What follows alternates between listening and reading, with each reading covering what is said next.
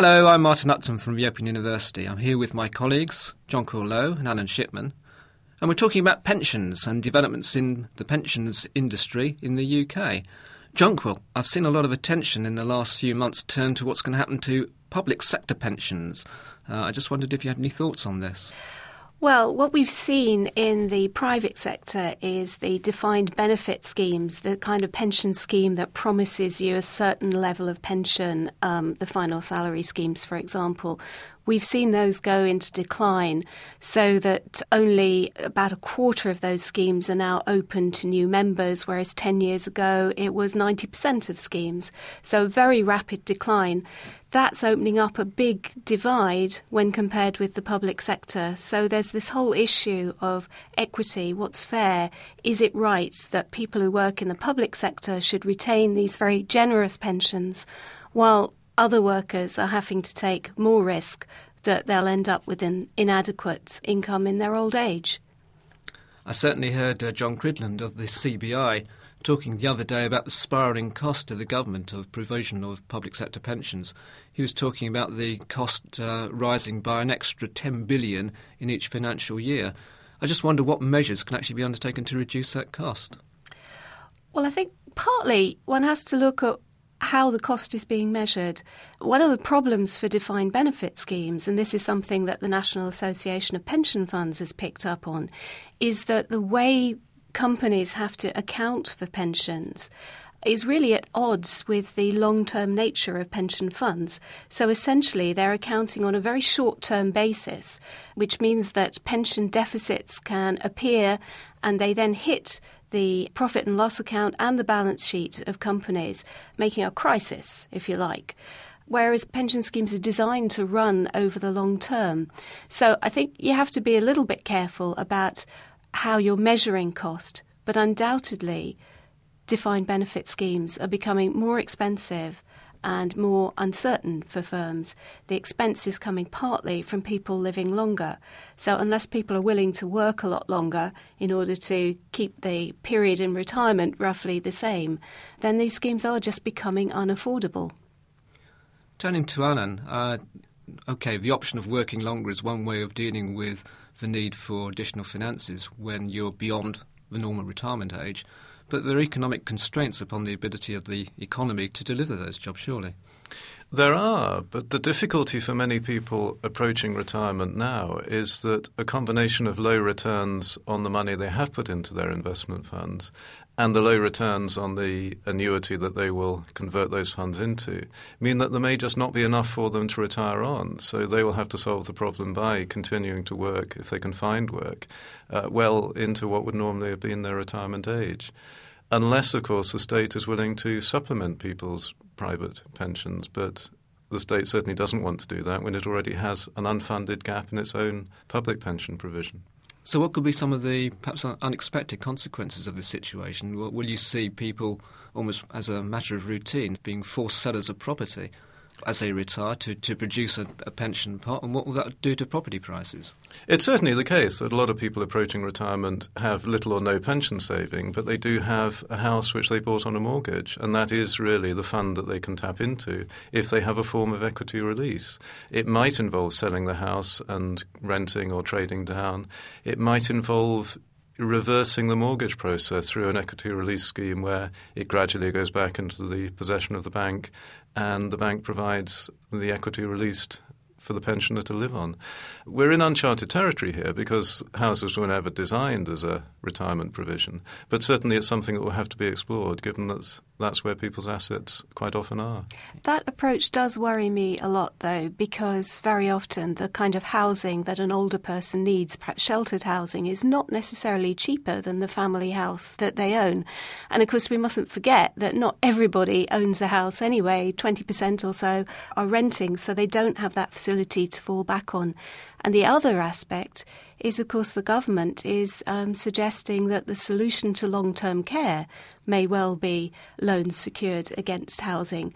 So how many policy targets can housing meet? Sounds like too many here to me. We've seen in recent months a number of industrial disputes, most recently the AA, where employers have been looking to change pension schemes and the employees have said, no, that's not fair.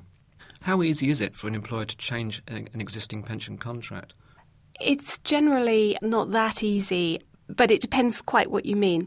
The normal employment contract will say that the employee has the right to belong to a pension scheme. It's very rare that it specifies what sort of pension scheme that is. And so going forward, usually the employer can change the scheme. What employers generally can't do is take away the right to benefits that has already built up. So there is some cost and uncertainty built in for employers, even if they change the system today. OK, so things aren't really guaranteed completely in terms of what you're going to get, even with a stated company pension scheme? Certainly not looking forward. Yeah, exactly. You may have thought that you'd build up a pension over 40 years, and actually what you find is you've built up a pension over 20 years, and then for the next 20 years, you're in a different type of scheme that's offering you something less. OK, let's look at the worst possible outcome. Can companies actually walk away from their company pension schemes altogether? Is there covenant risk here? There is if the employer goes out of business. If the employer stays in business, then there is an onus on the employer to fund any gap that's in the pension scheme. But remember that pension scheme gaps only occur with these defined benefit schemes that are promising a level of benefits. If an employer can switch employees to what's called defined contribution, which is more like a savings pot that builds up and is just used to buy a pension when retirement comes, with that sort of scheme, there is, by definition, no funding gap. You just get whatever pension your pot will buy. So there is risk there, then, if the company goes bust? I mean, the company pension scheme could go bust with it. It could. There is now a pension protection fund, which didn't exist in the past, but that does step in and it would replace pensions up to a certain level, not fully for a higher earner. In the States, there's been such a scheme for quite a while, and there are now concerns about the cost of that protection scheme and whether it's really viable in the long run. If you had a lot of companies going out of business at the same time with gaps in their pension scheme, would there be enough schemes left to finance the cost of the compensation, which is financed through a levy on all defined benefit schemes? OK. Turning to the demographics of the population, we well know that the baby boom generation is heading towards retirement age. Now, is this really a big part of the problem? It's yes, it's a huge part of the problem, because what we're talking about here is a change in what's called the support ratio. So the pensions of the people who are retired are essentially funded by the people in work. And as the baby boom goes through, that support ratio is falling. So the baby boomers are getting the blame for lots of things currently, I see. And this is another one. Yes, they are. I think it's probably a bit unfair to call them the selfish generation. I don't think they ever set out to rob their children. No, you can't be responsible for the age you're born into, basically. So. No. But there is the problem for the people in work currently that they are the double-paying generation. They pay taxes to fund the pensions of those already retired, but they are having to pay into their own pension schemes as well. And from 2012, the government will actually be trying to persuade more people to save through the Personal Accounts Initiative, an actual opt-out scheme, which people will be enrolled into unless they decide otherwise. So there is the problem. What justice is there in today's younger generation having to pay for their own pensions on a defined contributions basis and also pay for the previous generation's pensions? And looking at what happens when a generation retires, though, you have a certain national income that the country is producing, and that is carved up between people in work, people out of work. If the size of the cake were the same, whether you provided pensions through a state system or whether people saved up with their own funds, if the size of the cake was the same, the mechanism for giving a share to the pensioners might be different, but they wouldn't necessarily get a different share of the cake. I can see that, and I can also see how if the economy is growing well and presenting growth opportunities which generate high returns on investment, then we might get through this problem just through pension funds performing better and generating more income. Is there a danger, though, that in going for higher returns on their investment, pension funds are going to start taking more risks, which could work out very well or could be a disaster for those lifelong earnings that people have put aside?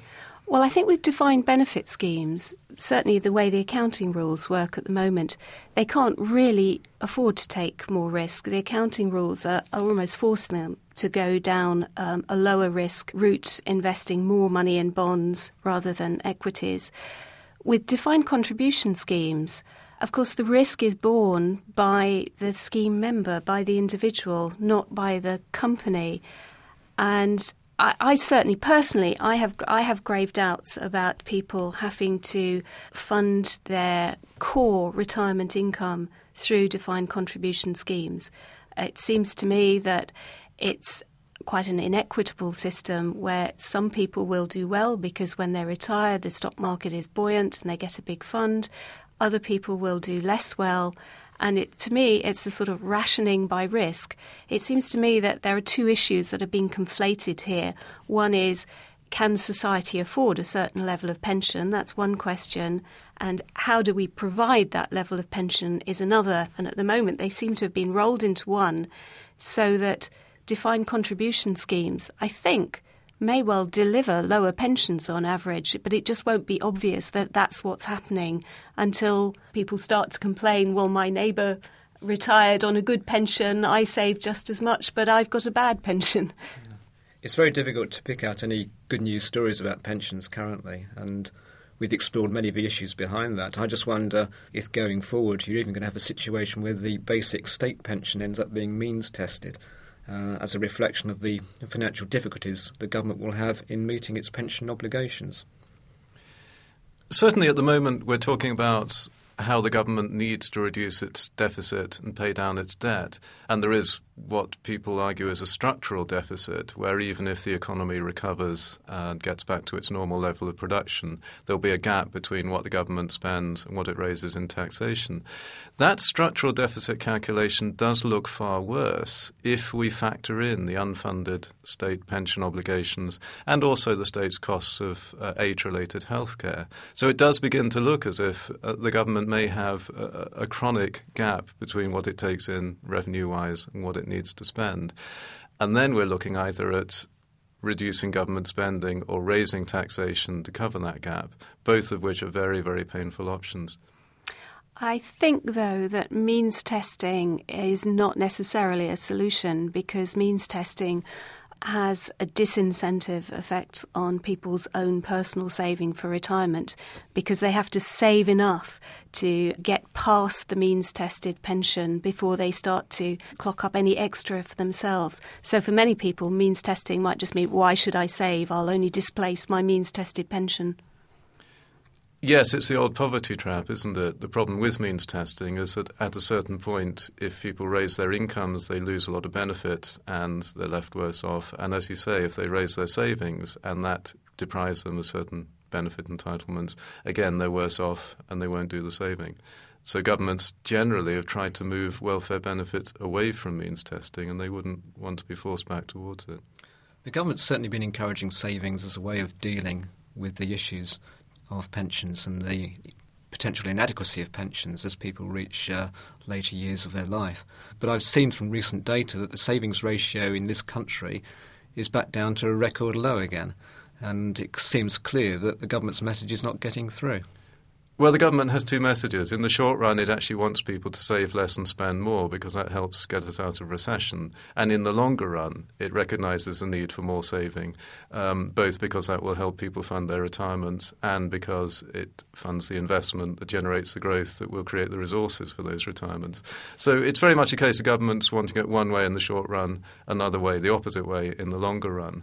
And that is the logic of an economy that goes through cycles and at the moment needs more expenditure in order to combat recession. Any last thoughts? We used to think that if we privatised the pension problem, moving people out of the state scheme into occupational schemes or their own personal pension plans, that this would in some way get us around the difficulty presented by demography and rising pension costs. I think what we've seen is that the public sector pension arrangement has problems and private sector arrangements have problems. We can't get round it. There is a general difficulty redistributing income from those in work to those in retirement, and whether it's public or private, that does create a lot of conflicts. I think we should remember, though, that there have been great strides over the last few decades in reducing pensioner poverty, and a lot of those improvements have come from greater participation in occupational pension schemes. So it would be a great shame to see that lost. From the Open University. For more information, go to www.open.ac.uk/use.